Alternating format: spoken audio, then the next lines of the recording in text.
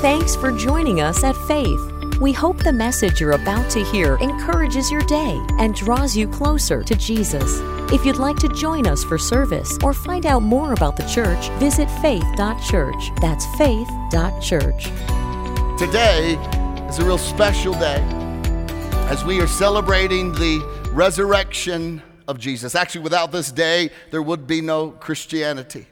But today I want to share with you a message, a resurrection message that actually I've never preached before. I've never taught from it before, and me personally have never heard an Easter message from the passage from Scripture I'm going to read in just a moment. But I want to look at two people in the account of the death and the resurrection of Jesus. And what I do know is this, is that Jesus has invited each and every one of you into something amazing. And I believe that during this message that he's going to show you. He's going to reveal something tremendous in your life. And you're going to sense a fresh invitation from him. But before I read the passage out of John, I need to set the backdrop of this passage and what's going on, what's happening, what has happened up to this point. And so the night before this passage that we're about to read, Jesus, as we remember, he chose to drink the cup of God's wrath for your sins. He chose to drink that. He surrendered his own will to the Father's will in the garden. He chose to pay the price for sin. And Jesus was praying and he was seeking God and meeting with his Father. And he was found praying in the Garden of Gethsemane, and there he was arrested.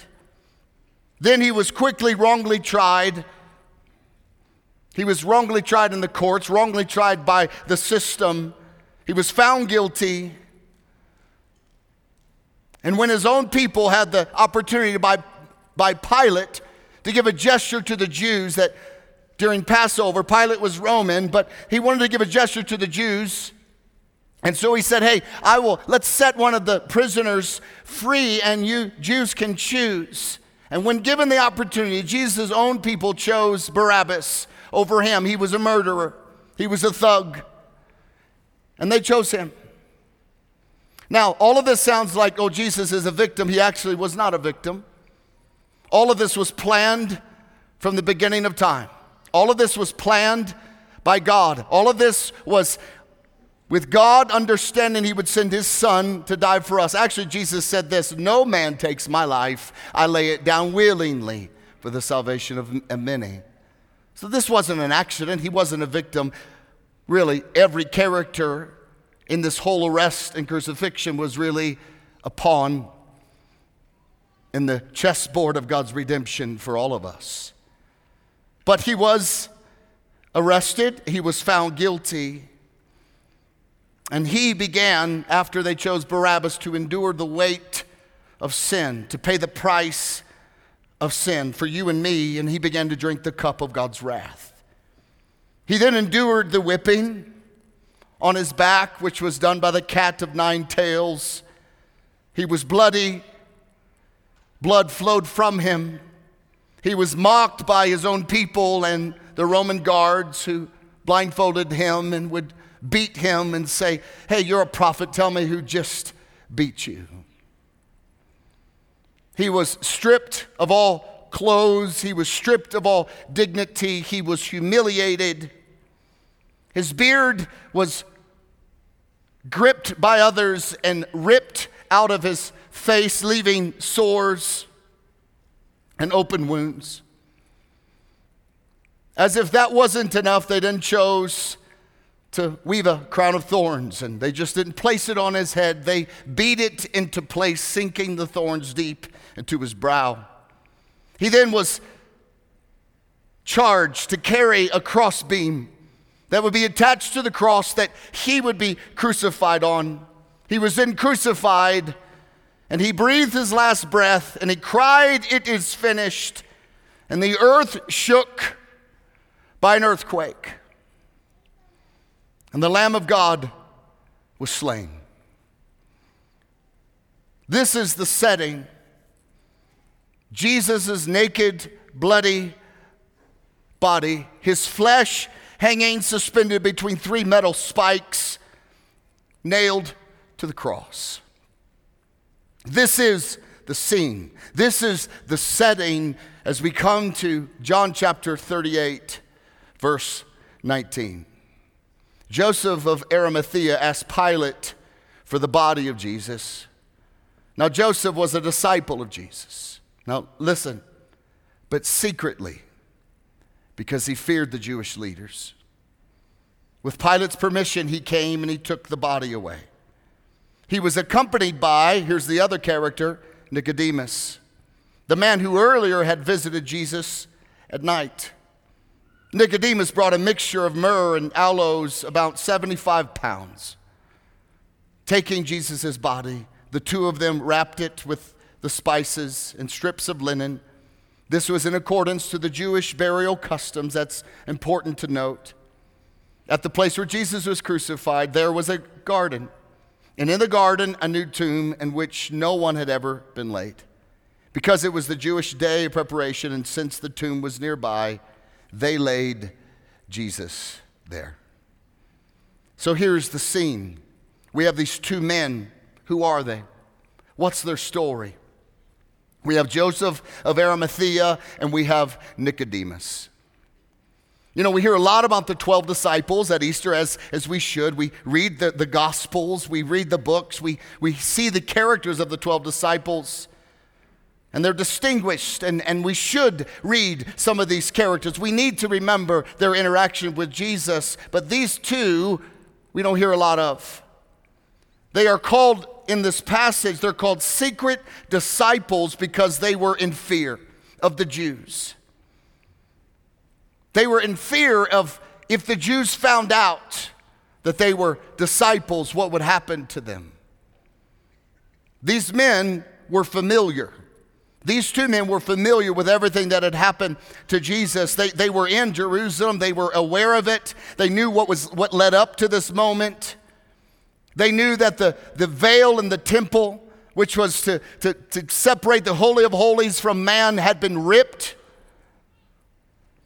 They were members of the Sanhedrin, so they knew the inside story. They were part of the religious leaders of the day.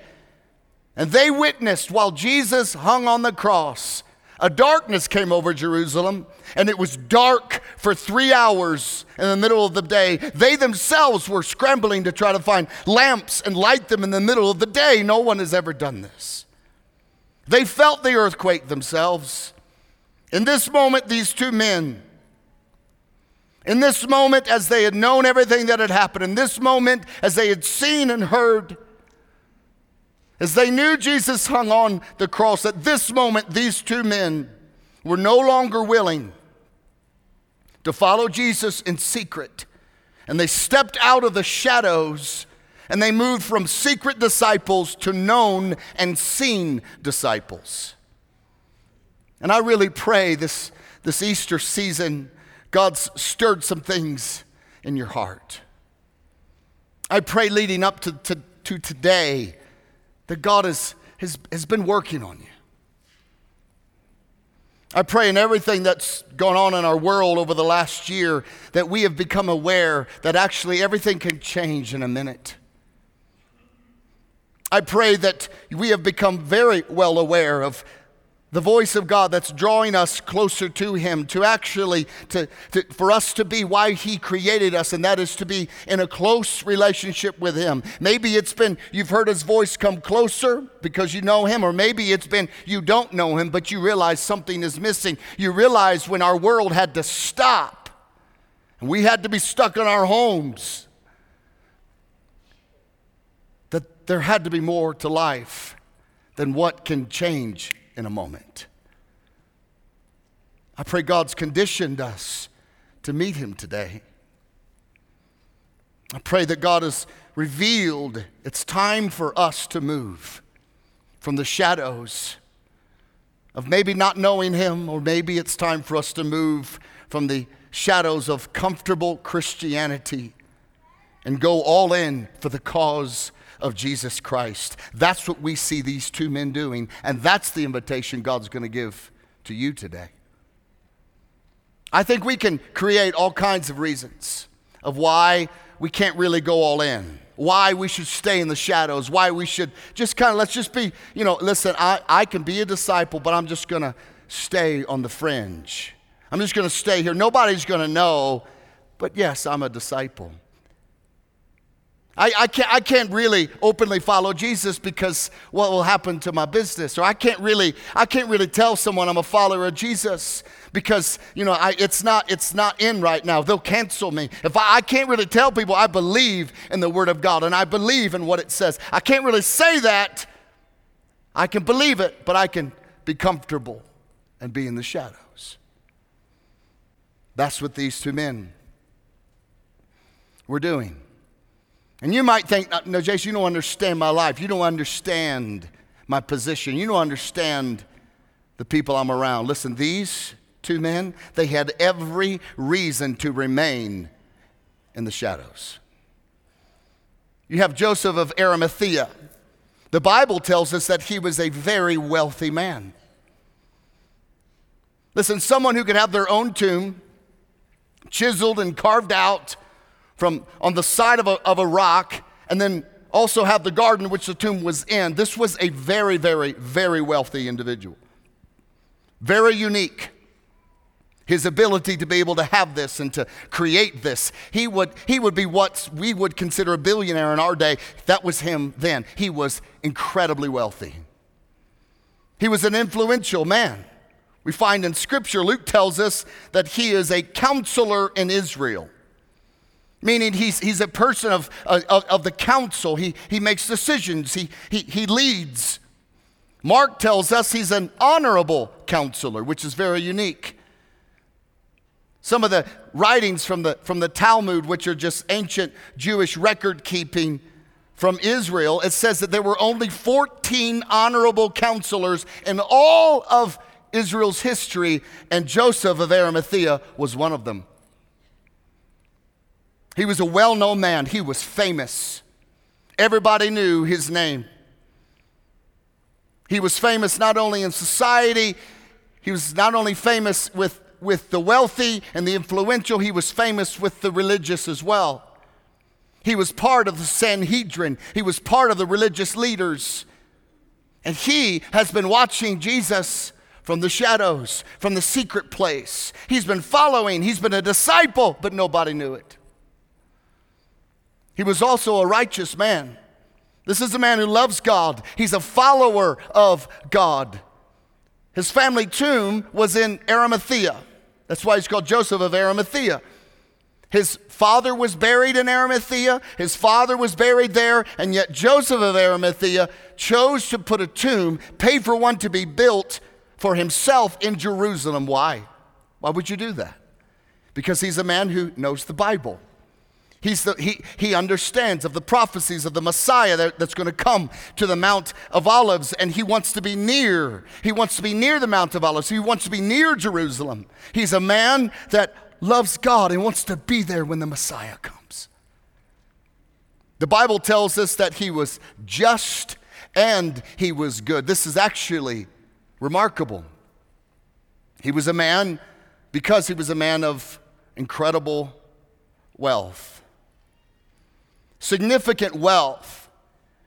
I know all of us would say we want it, but the reality is it is an incredible burden to carry because it can do all types of things to your heart because of the demand and the opportunity that it attracts.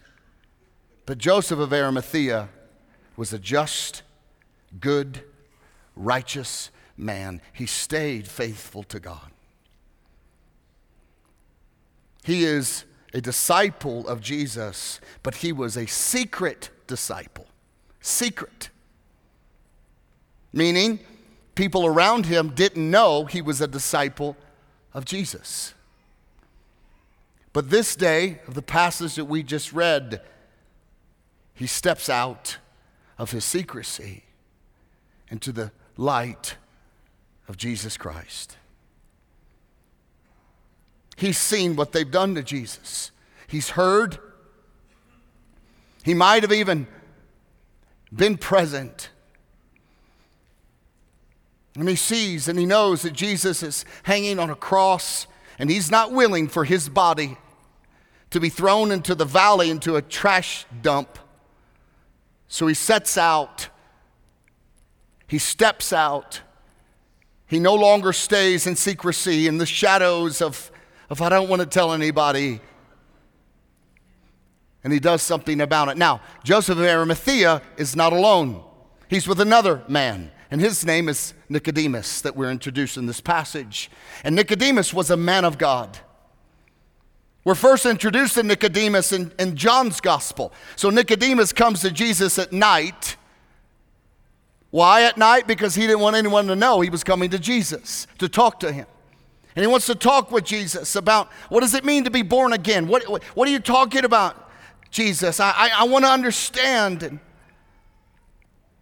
actually, Nicodemus says, how is it that you can be born again and go back in your mother's womb? Like, is this what you're talking about, Jesus? And then the interaction between Jesus and Nicodemus, Jesus starts talking to him, and he says this, you are Israel's teacher and you don't understand these things? Why would Jesus say that? Jesus says, I've been trying to teach you with earthly examples and you still don't get it? If I tried telling you with heavenly spiritual things, you're still going to miss it. And so Jesus made this statement about you're the teacher of Israel. Well, Nicodemus is a very influential man. Why would Jesus say that to him? Because I'll tell you why. Because if you wanted to study about the Word of God and theology, you would study with Nicodemus. He was the man that you would go to. He actually was friends of Gamaliel, which was the Apostle Paul, who taught the Apostle Paul before the Apostle Paul got saved. He was at the center of the education. He was the man. He was in the Sanhedrin. He was a famous Jewish leader in all of Jerusalem. Now here's something interesting. His older brother is Flavius Josephus, which was the famous Jewish historian that has written a lot about all the Jewish history. And what's called the Talmud, which again, the collection of extra biblical Jewish writings, it says that Nicodemus is well known, and it also says that he is the third wealthiest man in all of Jerusalem. Fascinating. These guys had everything to lose. So he was a man of wealth. His daughter's wedding, now some of you daughters will appreciate this, his daughter's wedding was recorded to be the most extravagant wedding ever to be held in Jerusalem of all times.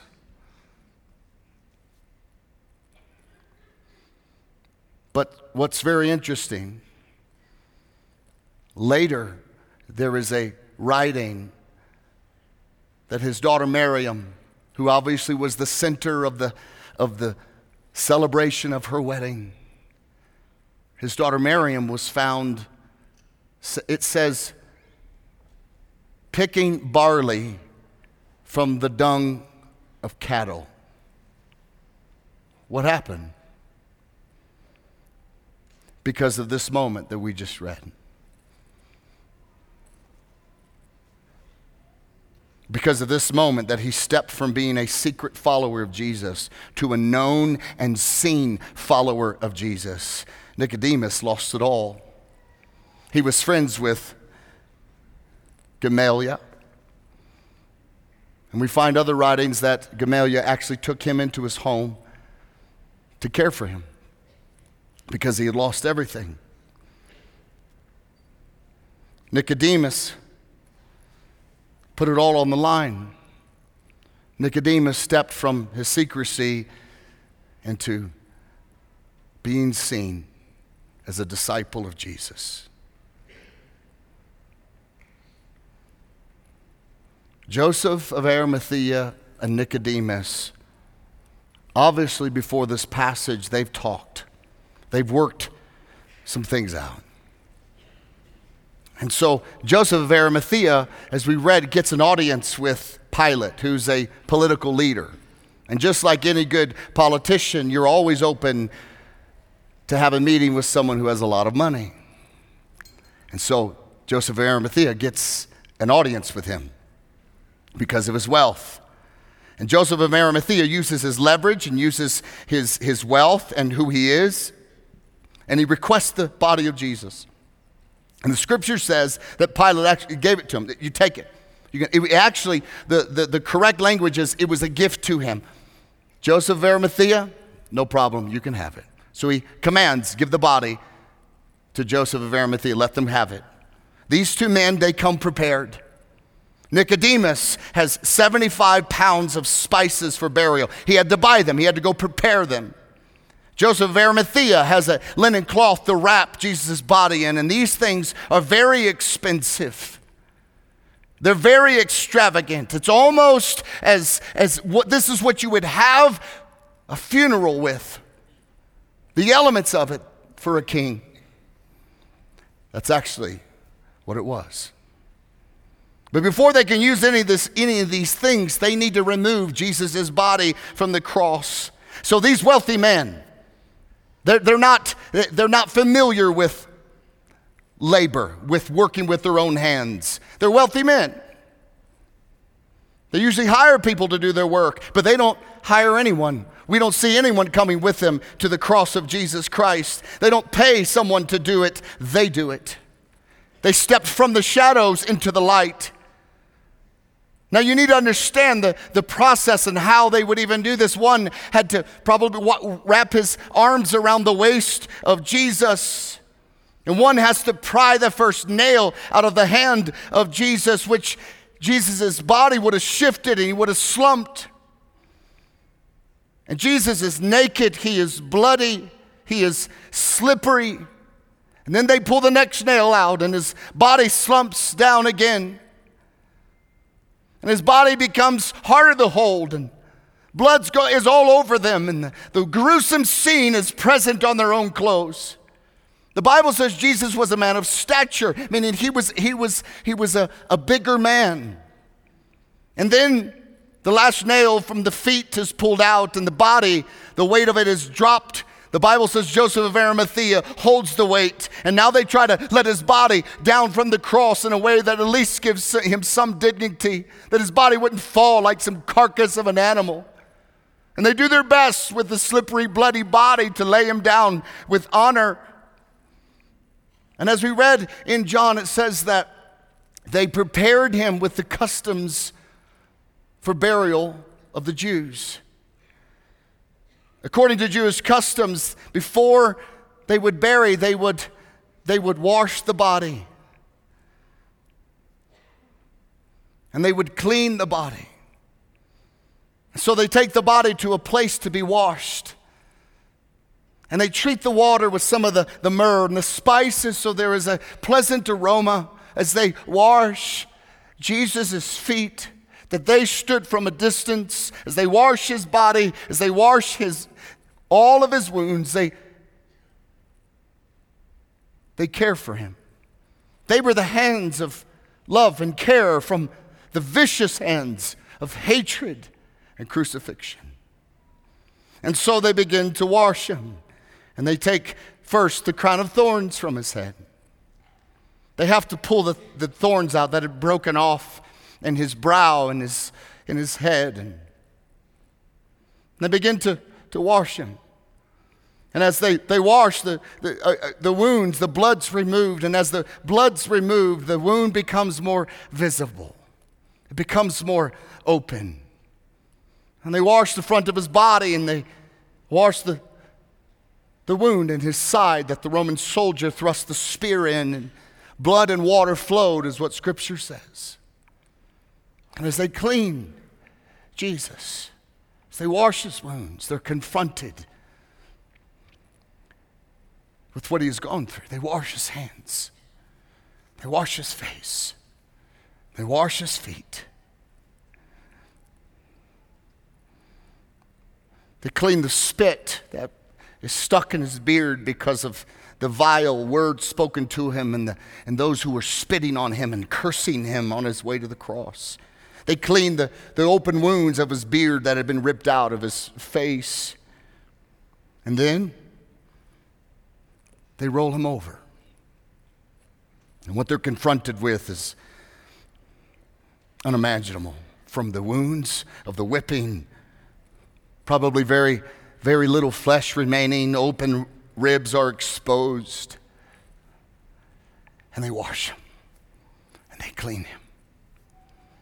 And then Joseph goes and gets the shroud that he brought, which is a large linen cloth that they lay Jesus on.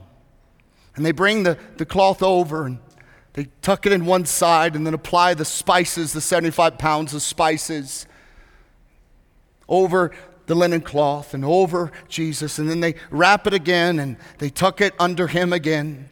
Then they take a strand of cloth and they tie his feet together. Then they take another one, tie his knees together, and they take another one and they tie his hands to his side. Then they take what's called a face covering, and they tie and they put it around the head of Jesus, which is to hold. They would do it from the top and the bottom to hold the mouth shut. They close his eyes, and they take his body and they place him in the tomb, and they take the stone and they roll it into place, and they leave, grieving, broken. Why didn't we speak up sooner? Why did we stay in the shadows? Why were we ashamed? Why? The heaviness on their heart, I cannot imagine. Maybe they thought, I wish he could have seen that I stepped out. Nicodemus, he went to Jesus at night and they talked about spiritual things. But then when Jesus was teaching, he never saw Nicodemus. But he knew Nicodemus believed in him.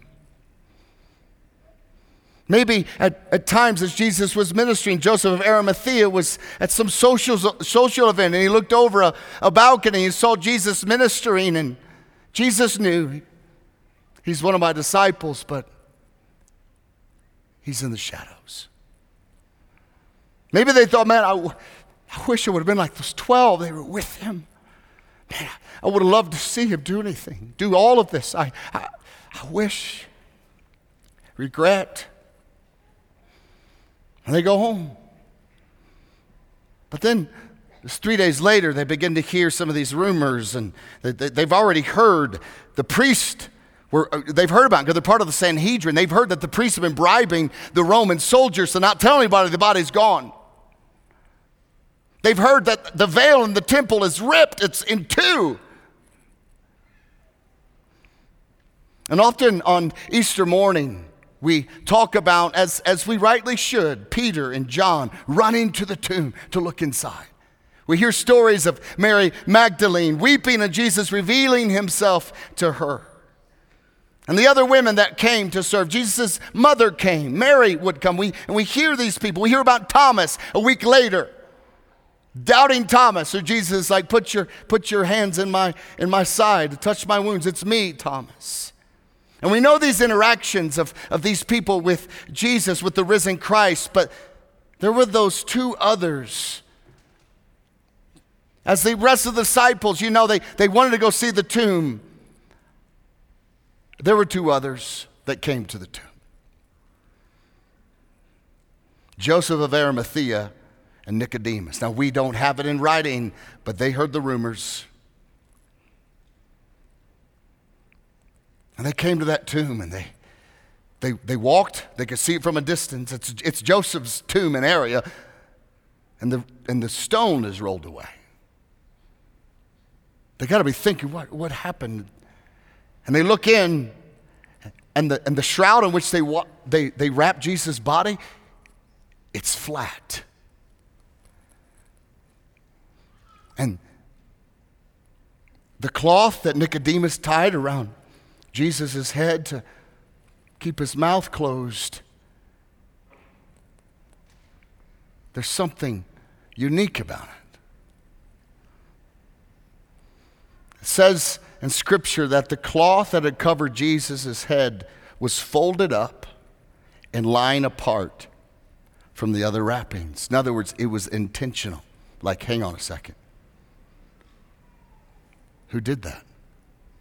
And it remained in there. I mean, if someone was going to steal the body, they would have taken everything. Why would they leave? So they would not have unwrapped Jesus and then taken his naked body. No, they had to be thinking. They had to be looking at each other.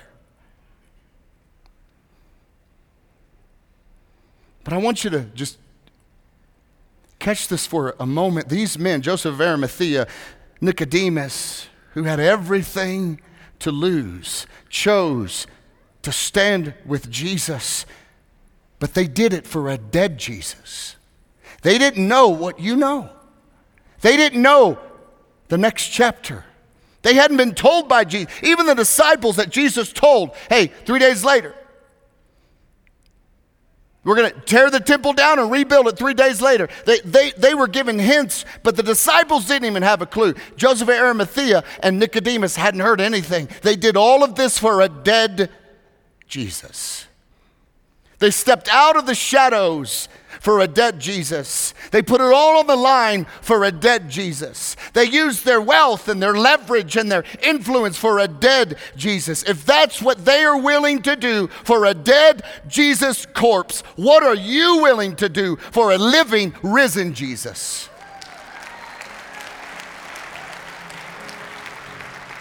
That's the message of Easter. I wonder what it was like for them and the days after and what it cost them. The Bible tells us that when Mary Magdalene and Mary and another woman went to the tomb, actually they went to bring spices, but the tomb was empty and an angel met them there. The angel said this, hey, listen, I want you to go tell the disciples that Jesus has gone to Galilee like he said he was going to. They are to go and meet him there. So we know Jesus, after his resurrection, went to Galilee. So we know that he taught. The Bible says that he appeared to many for over 40 days. Like over 40, this is historically proven. For over 40 days he taught. And he met with his disciples. And he went to Galilee, where the majority of his ministry was, around the Sea of Galilee and the people he met there. And they were gathering. And on one occasion, the Bible says that he was seen in 1 Corinthians 15 by more than 500 of his followers at one time. So there was a large group there. And to think, I wonder who was there. I'm sure there was a man from Capernaum who used to be paralyzed, but his 4 buddies ripped the roof off of a house Jesus was teaching in and lowered him down, and Jesus healed him. I bet he was there and his 4 buddies were there.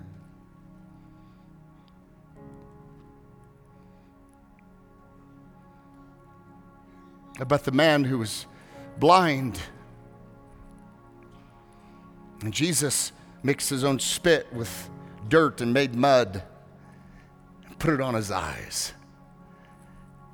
And his eyesight came back. I bet he was there.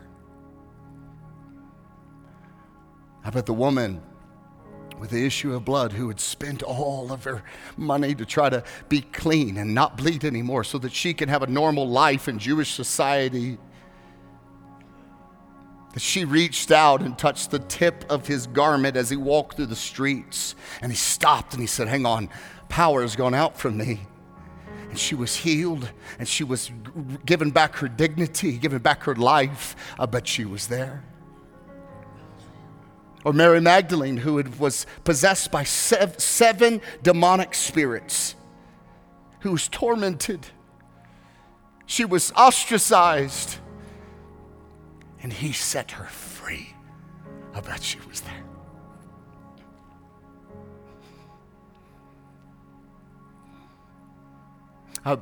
I bet the woman who was caught in adultery, and the religious leaders were like, you sinner, you failed, you sinned. They were wanting to kill her. They were viciously after her life. as she's cowering and quivering in fear, Jesus steps into the middle of them. And we don't know what he wrote, but he began to write something in the dirt that every one of them, every one of the religious leaders that wanted to kill her, slowly made their way and left. Maybe he wrote their sins. Maybe he wrote the names of those they had committed adultery. We don't know. But what we do know is they were gone. And Jesus, I can see, he would have lowered himself, just gotten to the face of this precious woman and said, "Sweetheart, look at me. I want you to lift your head. Sweetheart, lift your head. Where are your accusers?" And she looks around. They're not here. He says, "I don't accuse you either." And he forgives her. And he restores her and he lifts her up.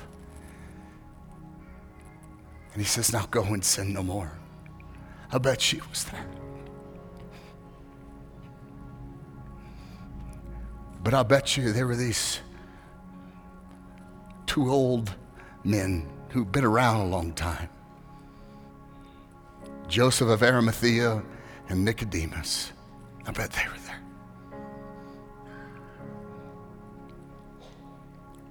They put it all on the line. And they saw the tomb, and they heard Jesus was in Galilee, and they make their way. Now, we don't know, but I wonder if there was ever a moment that Jesus caught their eye. I always imagine them together because of what they went through together. And he looked at them, and they looked at him, and he gave the head nod. Thank you. We don't know, but I bet they were there. They had stepped out of the shadows of secrecy, and they had stepped into the light of what it means to be a disciple of Jesus. I mean, I think, what would it have been like for them? The hands that they washed, to see them moving. The feet that were pierced and they cleaned the wounds, to see him standing. The mouth that they tied shut, to see it speaking and teaching. The body that was lifeless to be glowing with life and joy and power and authority. The eyes that they closed to be open and moving around and looking at the hundreds of people. These two men stepped out of their secrecy as followers of Jesus and said, "I am going to identify my life with his." These two men, at one time, they were secret disciples, is what the Bible says. Now listen, why? Because they were in fear of what the Jews would do to them once they found out they believed in Jesus. Here's the question for us. Are you a secret disciple of Jesus because you fear what the world might think of you? You fear that the world, once they find out that you actually believe in the Bible, that you actually believe in a risen Christ, that you actually believe the truth of God's word, that you actually believe that once I become a Christian, he tells me how to live my life, I don't tell him. Once they find out you believe, they're going to cancel you, they're going to stop using your business, they're going to reject you, they're going to put you on some Instagram and hunt you down, they're going to show up because you believe in Jesus. Are you afraid of that? You're afraid that the students in your school are going to reject you because you say, "I'm a follower of Jesus"? Are you afraid that those in your college are going to reject you because you believe in the Bible? Is that what you're afraid of? So many of us are in the shadows, secret disciples, and Jesus is calling you forward this Easter.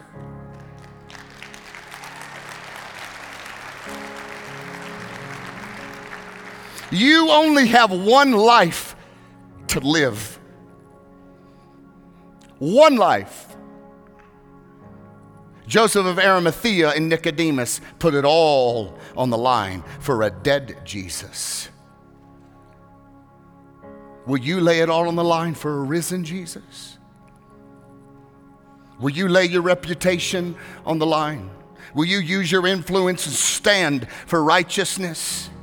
Will you use your finances to strengthen the church and advance the kingdom of Jesus Christ? Will you unapologetically stand for Jesus? Because Jesus is risen, and because he's risen, we will not fear. Because he's risen, we will shout it from the rooftops. I am a follower of the risen Christ, Jesus Christ.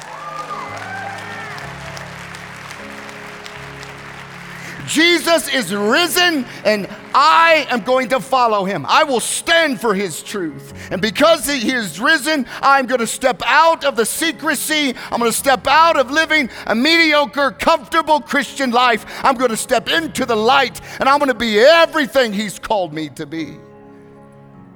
It's time. We live in a world that wants to cancel you because you believe in Jesus. Who cares?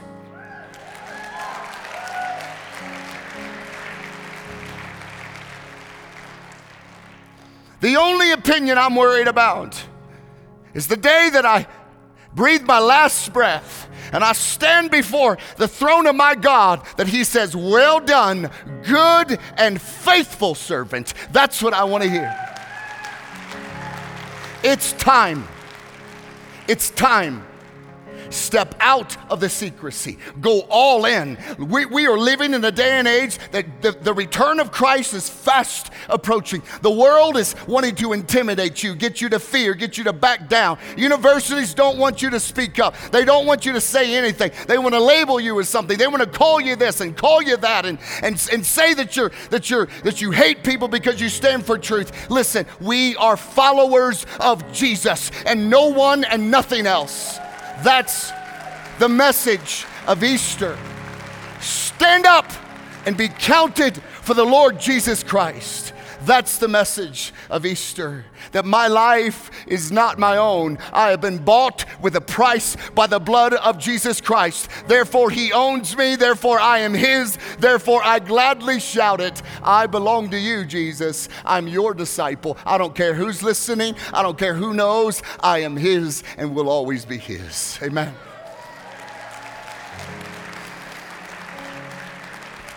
If you are willing to whatever area it is in your life that you realize, I have been secretly following Jesus in this area. It could be your work, could be your business, it could be whatever it is. If that's you, if you feel it right now, you know it's time for me to go all in. I want you to stand to your feet right now. Every one of us, come on.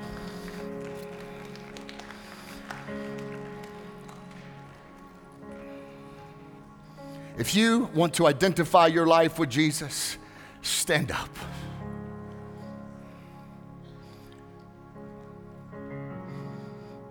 The Lord has called us. In this day, in this hour, he put breath in your lungs to be his voice to a lost and dying world. How will they know unless someone tells them? How would they go unless someone sends them? That's why he saved you.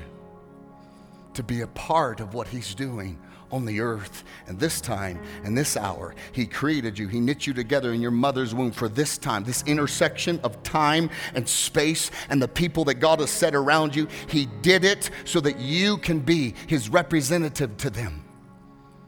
So that you can stand for truth, so that you can demonstrate to the world what true love actually is, so that you can declare the only truth that can set them free. We will not be silent, and we will be what he's called us to be. Let's pray. Father, we thank you today that the resurrection of Jesus compels us to step out of the secrecy of our Christian life. We declare today that I am not ashamed to be your disciple. We learn from Joseph of Arimathea and Nicodemus that we will not have regrets to speak when we need to. We will not have regrets to use our influence for the sake of righteousness. We will not have the regrets that we withheld giving wealth that you've given to us to help advance the church and advance the kingdom and reach the lost and be your representative. We will not regret not stepping out. Today, the die is cast, the line is drawn, and I'm going all in. Lord, I pray that you would cleanse us, forgive us. Lord, I pray and I thank you today that you would remind us and fill us with the spirit that is spoken of in your word, that you have not given us the spirit of fear, but of power and of love and a sound mind. That we will be those who declare your marvelous deeds and your works among the nations.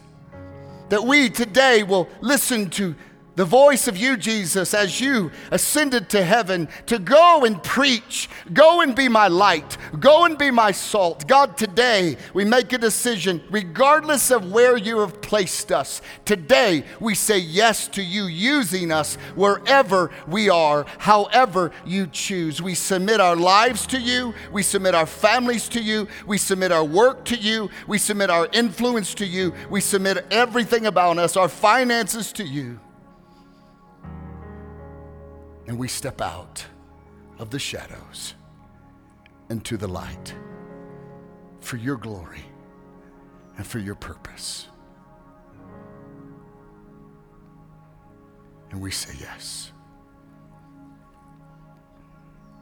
We answer your invitation today with a yes. Yes, I will. Yes, I will. Lord, fill us fresh and new. Thank you that you paid the price for us. And we say yes. Just remain with your heads bowed and nobody looking around. If you're here today and you would say that you have never given your life to Jesus, you've never asked him to save you, you've never asked him to heal you, to cleanse you, to forgive you, and to make you one of his children, and you want to give your life to Jesus today, nobody is looking around. I'm just going to ask you just to raise your hand right now and hold it up high so I can see you, and do it as a step. God bless you. Thank you. Thank you. Just hold your hand up. God bless you. Thank you. Thank you. Thank you. Thank you. Thank you. You can put your hands down. God bless you. And maybe you want to, you just didn't raise your hand. Listen, you need to know something. The scripture says that if you believe in your heart and confess with your mouth that Jesus is who he said he is, that he lived for you and died for you and rose from the dead, that you will be saved. I'm going to pray. And I'm going to ask you, if you want to give your life to Jesus, to make this your prayer and to pray it out loud. And we're all going to pray it together. And the Bible says that when you do this, you will be saved. Let's pray. Say, Lord Jesus, forgive me of my sins. Come into my heart. Cleanse me. I believe in you. I believe you lived for me. I believe you died for me. I believe you rose from the dead for me. I believe you ascended to heaven. And I believe you're coming back. But until then, I am all yours. Do with me what you choose. Take me where you want. Let me speak for you. Let me be your disciple in public, following you. In Jesus' name, amen and amen. Come on, let's give God a hand today. Amen. If you gave your life to Jesus today, right in front of you is a card. You can grab that card and fill it out. You can give us your information. And when you leave, you can drop it in the white buckets. Also, you can text SAVE to the number on the screen, or you can just get on our website, faith.church, and you can find a place there that you can give us your information. We just want to help you on this journey because we all need each other. We all need a church. We all need other believers to walk it with. We all need pastors in our lives, and we'd be honored to serve you as you follow Jesus. If you be willing today to allow me to pray a blessing over you and your family this Easter, I would just ask you just to lift your hands, to surrender to the Lord, to receive from Him. Father, in the name of Jesus, I pray that you would bless every family, every life, every heart. God, you know what everyone's going through. And God, I pray that you would bless them today. May they sense your presence closer than they ever have. God, I pray that you would encourage them today. God, I pray that you would heal anxiety in their minds and thoughts and lies that the enemy has been telling them. God, I pray that you would restore everything the enemy has stolen from them. You would restore it back to them, that you would bless them, that they would be lights and salt. God, I pray you would bless their businesses. You would bless them at work. You would give them opportunities that only can be pointed back to you. God, I pray that you would open up every door that you want and you would close every door that you do not want. God, strengthen every marriage, strengthen every relationship between parent and child. God, anoint every young person to be what you call them to be. Lead us, guide us, bless us as we follow you in the open, in the light as your disciples. In Jesus' name, we all say amen and amen. Come on, let's give God one more hand today. Love you, Lord. Amen.